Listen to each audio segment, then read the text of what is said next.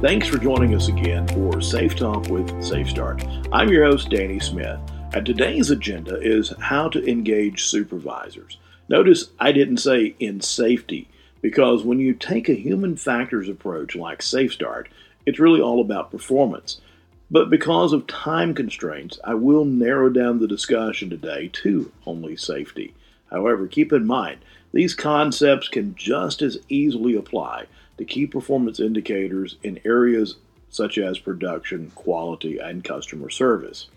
According to Dr. Judy Agnew, a recognized thought leader in the field of behavioral-based safety and safety leadership, when engaging supervisors, she suggests focusing on 5 key areas: building relationships; second, responding to hazards; third, encourage near-miss reporting; fourth, eliminate blame; and fifth, use more positive reinforcement. So today we're going to use her outline, and we're going to approach it from a SafeStart perspective. First of all, 5 bullets seems, pretty simple, but there's a tremendous amount to unpack there. I'd like to start by paraphrasing something I read in the book, Crucial Conversations. It goes something like this: you only take advice from those you respect and those you believe have your best interest at heart. Or, as former President Teddy Roosevelt said, people don't care how much you know until they know how much you care. If I were asked to advise supervisors and keep it to a couple of sentences, I can't think of 2 better things to share with leadership. Well, fortunately, though, we've got an entire podcast today. So let's start with the first of the 5 concepts from Dr. Agnew. First of all, building relationships. It should come as no surprise that when the supervisor has a positive relationship with his or her crew, the crew is safer and ultimately more productive. I've certainly found this to be the case in my career, both before and after becoming a consultant. I know when I was working as an EHS manager, I would spend lots of time talking with employees, having lunch with them, talking to them at breaks and at their machines.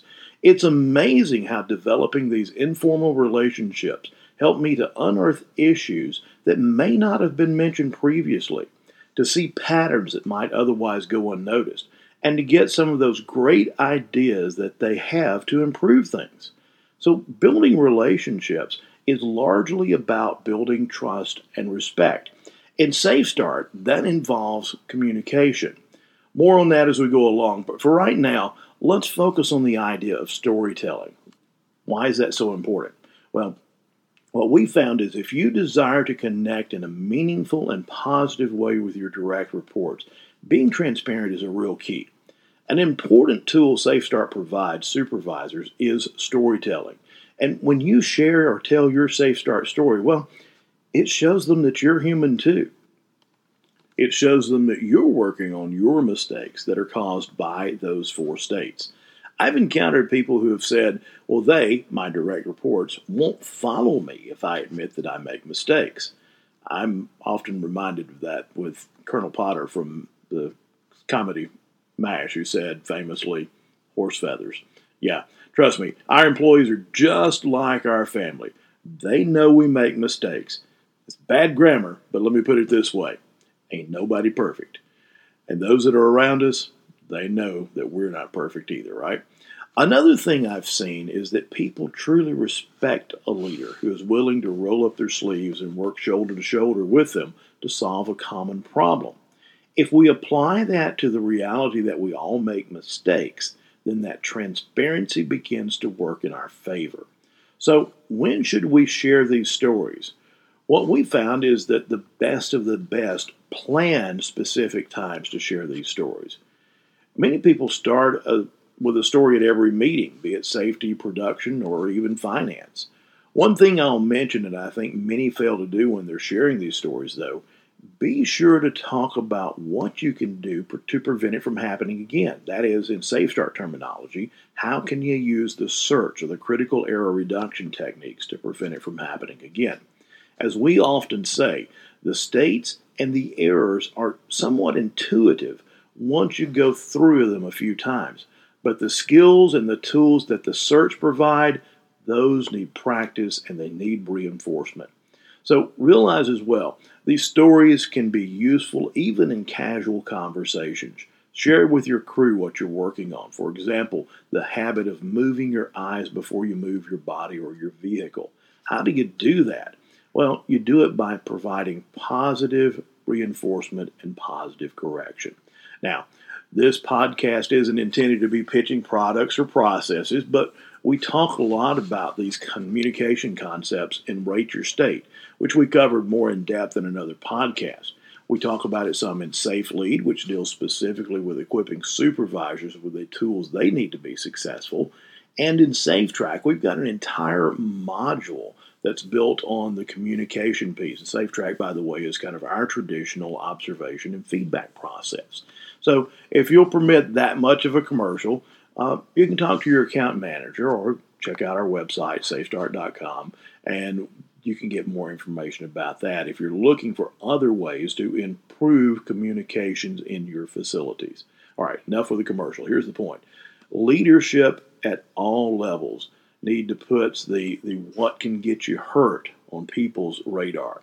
They need to keep it there. And then employees will do the rest. Remember, no one's trying to hurt themselves or get others hurt. But then again, we never meant or intended to make the mistakes that cost us time or money either. So the next thing we'd like to touch on is the idea of responding to hazards. If people are willing to point out hazards, for goodness sake, jump on those hazards and get them mitigated if you can, or steer them into existing systems for getting things corrected. And by the way, if you can't get them corrected immediately, be sure that you communicate that back to everyone. It's nothing worse than having something that's just open and hanging out there. It can build a lot of distrust and uneasiness and uncertainty. So having a system for reporting and responding to hazards not only prevents future potential injuries, but it's also an opportunity to really build some goodwill. Not every hazard can be eliminated, and that's exactly where the hierarchy of control comes into play. But supervisors need to take some ownership regardless and complete that communication loop. You can't say it enough. State it plainly, tell them why a hazard's not being fixed, what's being done to find a permanent solution, what controls are being implemented under kind of the traditional hierarchy of controls. It may be something, for example, that's going to require a large capital expenditure that can't even be completed until the next budget cycle.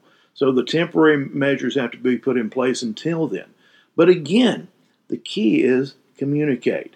Bottom line here, not completing his communication loop will eventually and inevitably result in no one reporting hazards because they'll adopt the attitude that, well, nothing's ever done about what we report anyway. We also need to talk a little bit about encouraging near-miss reporting. If you'll take a moment and visualize the risk pyramid, fatal errors at the top, majors, minor injuries, and so on. Near misses or close calls are where, as we often say, the learning is free. No one got hurt and no equipment or production was harmed. Pretty straightforward.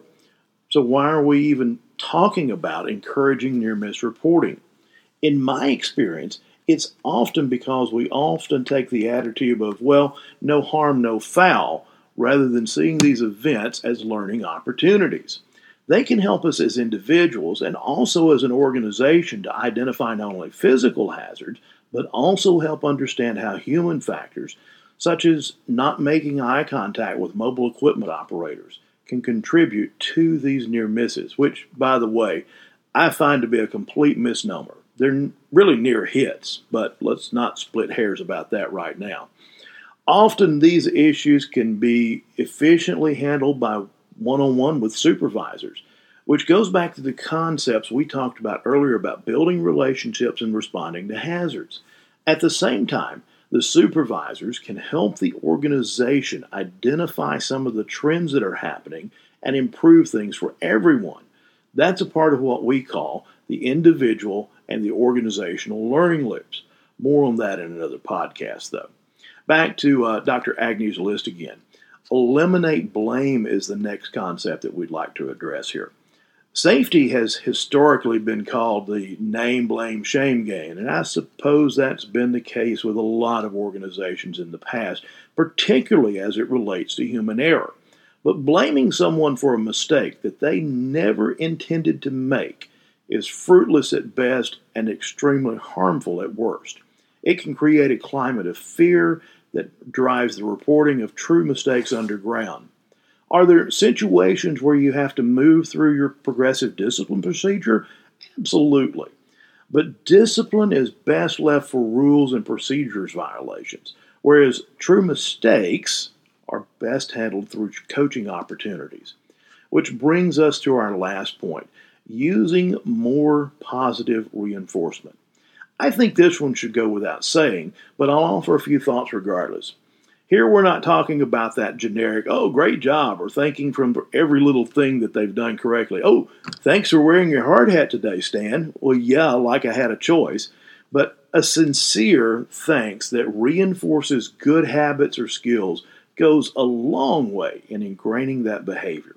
For example, if you notice a mobile equipment operator looking over their shoulder at the floor to see if there's anything that would cause them to lose their balance or traction, thank them for doing that. Doing so accomplishes several things. First of all, it positively reinforces the safe behavior. The second thing I'd say is it also changes the climate of what gets recognized around here. And it changes it from the at-risk behaviors getting noticed to where they begin to realize that, hey, they're recognizing and we are being recognized for our safe behaviors. A couple of quick tidbits to keep in mind when it comes to positive reinforcement. First of all, it's got to be witnessed. You've got to see it. You can't just say something about something that you heard about or that you assumed. And then, as well, the feedback has to be really specific. Again, the generic thanks for working safely just isn't going to cut it. Probably more important than positive reinforcement, though, is the idea of positive correction. Although this is needed much less frequently, it's even more important that positive correction be done the right way. This is where your coaching and communication skills really come into play. After all, where is it written that you must belittle someone when correcting them? The key here is to show genuine concern for their well-being. Let's say you see someone getting off a piece of equipment without taking that quick look over their shoulder.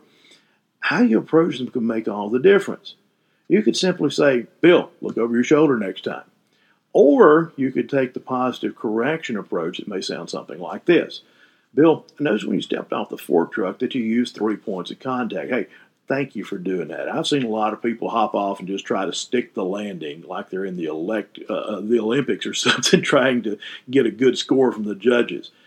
However, one thing I noticed there that concerned me a bit. You didn't take that little extra look over your shoulder as you stepped off to see if there's anything there on the floor that could have caused a problem.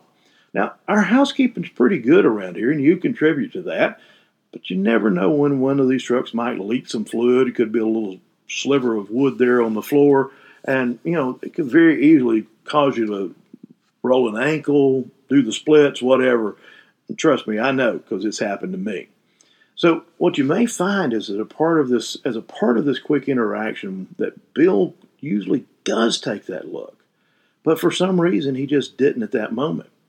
Maybe it's because of one of the 4 SafeStart states, which then provides you a perfect time to begin to discuss the SafeStart concepts even further.